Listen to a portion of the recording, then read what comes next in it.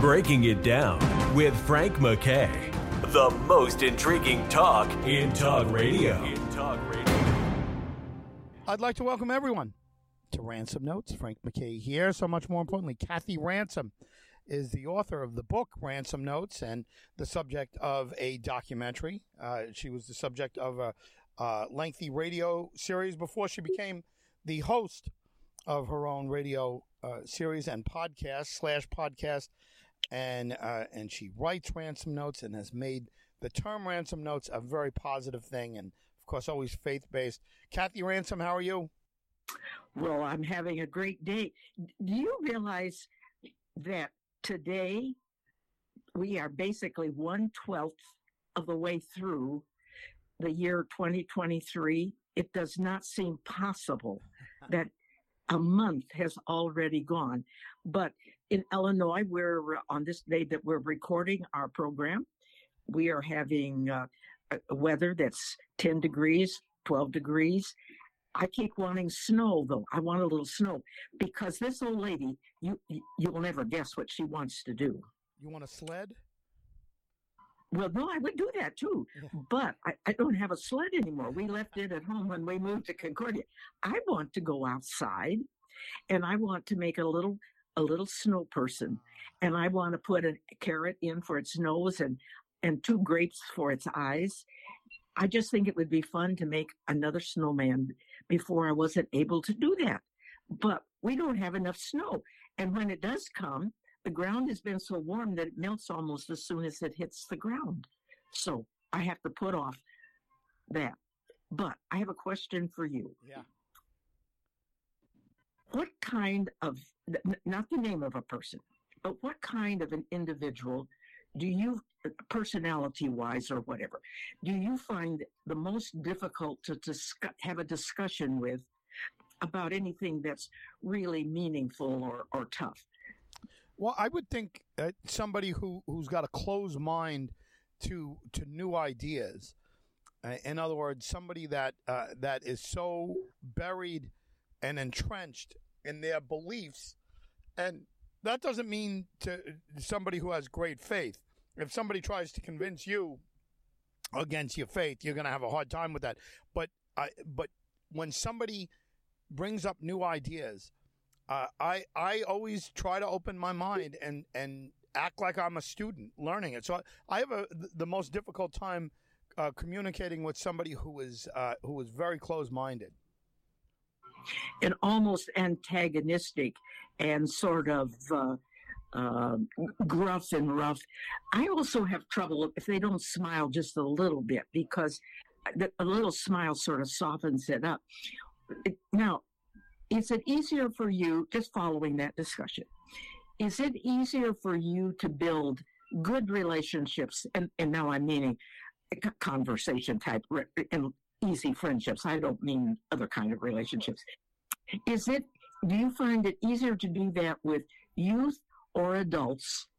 And the 21st century, has that made it more or less difficult? Because I know you were born in the 20th century along with some of the rest of us. Yeah. Do you think it's easier or harder to communicate with people today? And do you find it harder to talk with kids or with seniors or whatever? Well, I'll just say this. I have 4 children. My wife and I have 4 children. The youngest is 19. The oldest is 30. So we have a little bit of a gap there.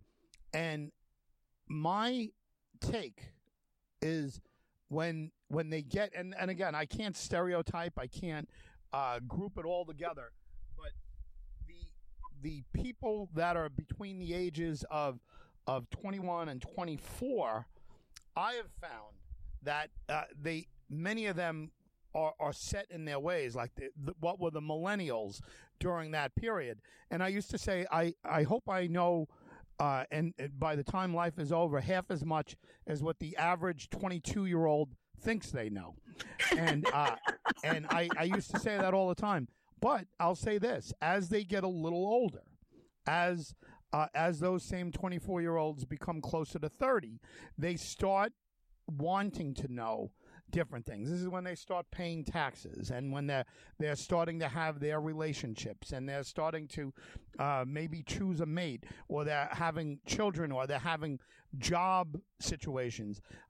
Then all of a sudden, the young person becomes a little more open-minded, and then the real young people, I think, to me, are sponges, and this generation Z or whatever it is after that.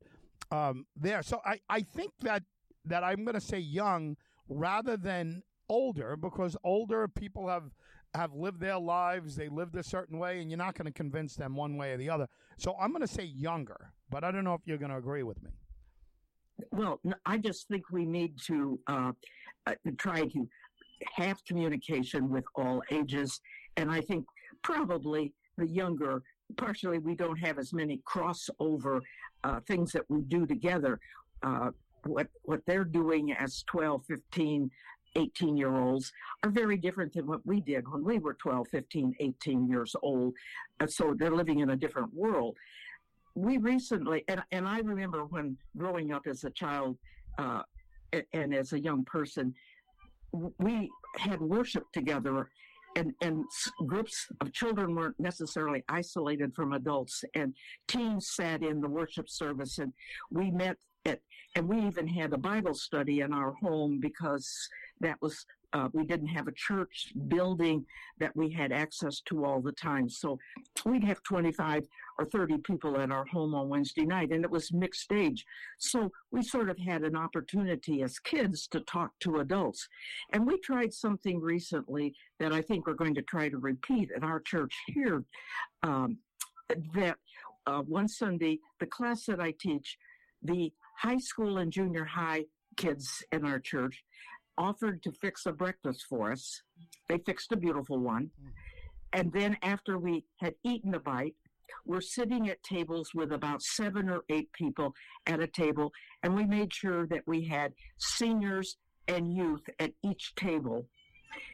We introduced ourselves. We had them introduce themselves at the table, not the whole group, because that takes too long, and it's too large, and people can't hear. And then we started throwing out 3 or 4 questions and topics for these groups to discuss at the table. And they first of all told a little bit about themselves, and that was because this is the first time it's happened, and we just wanted to sort of get them comfortable about talking to a senior with white hair, or a kid that still, hardly knows anything about real life, right, and all of that. And we add, after we'd had 2 or 3 of those, what do you do for fun, and how do you relax, and things that are very generic that we felt everybody would have some response. We then we wanted each adult to share one thought of wisdom, one piece of wisdom that they'd really like to share with youth. And then we turned the tables and we asked each of the youth to ask a question that they'd like to ask of the adults. So we were trying to sort of get past into their comfort zone and get some communication going. Because when we look at the scriptures, we just know that we have to talk to each other, that we have to be able to share. And our next one, the adults will furnish the food, and we'll try to get the level of questions and discussion items, raise them up. We gave them one scripture, and they were supposed to try to sort of share what that scripture meant, because we wanted to make sure there was some Bible base to that particular period of time. But it was really readiness for where I hope it goes to. And I don't know, does it sound like something you could do in your community ever, or is that not even a sensible idea? I think it's a great idea. It's a wonderful idea. The kids all are so good at using electronic communication, and when we think about and that's a different way to talk. But when we think about the early church, Frank, the scriptures are very clear that they broke bread together. They had communion together. And it's important for us to reach out to these strangers. We had a person that was in the class I taught who did some very bad things, and he is in prison. But we really work hard to try and communicate with him, to share, to send ransom notes to him each week, so that he's lonely. He made a mistake. He acknowledges it. But we've made mistakes too. Maybe they just wasn't breaking the law, but we certainly have made some mistakes in our life. Then we have one person in our class who is as near homeless as you can be without being homeless. And that's been a real challenge.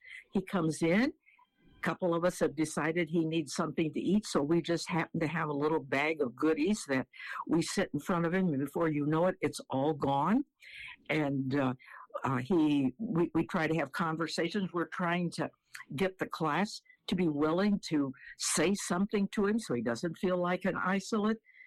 My mom was so good at communicating with people she didn't know, and we always had, almost every Sunday, had a guest or somebody that broke bread with us at home when we got home after church. So my encouragement to our listeners today is step out of your comfort zone. Find somebody you don't know that needs to have a friend, and then introduce that friend to the Lord if you can. I love it. I think it's the most wonderful thought you could pass along. Find somebody lonely and embrace them. It's amazing. Someone in the need. That's right. I have a closing fact for us today. Okay. This, you have to listen very carefully. Okay. This is something that's good for all of us. All of us could take a lesson from the weather. It pays no attention to criticism. That is terrific. And sometimes we do need to listen to criticism, but we still need to keep doing. Not always is criticism appropriate. I had included this in some material I sent out to a large group the other day in some writing I was doing. And the friend wrote back and said he liked my weather report, but that he had to take some criticism and do something about it. And he finally had the courage to do it. And he said it was one of the best things he'd ever done. So sometimes we do need to take criticism, but sometimes we become too sensitive. Have a great week. Well, you too, Kathy, and to all of you, just wonderful words of wisdom each and every week. And as Kathy said, there are people out there who need to be reached out to, and what a wonderful idea it is with her group. Frank MacKay signing off. We'll see everyone next time on Ransom Notes. You've been listening to Breaking It Down with Frank MacKay, the most intriguing talk in talk radio.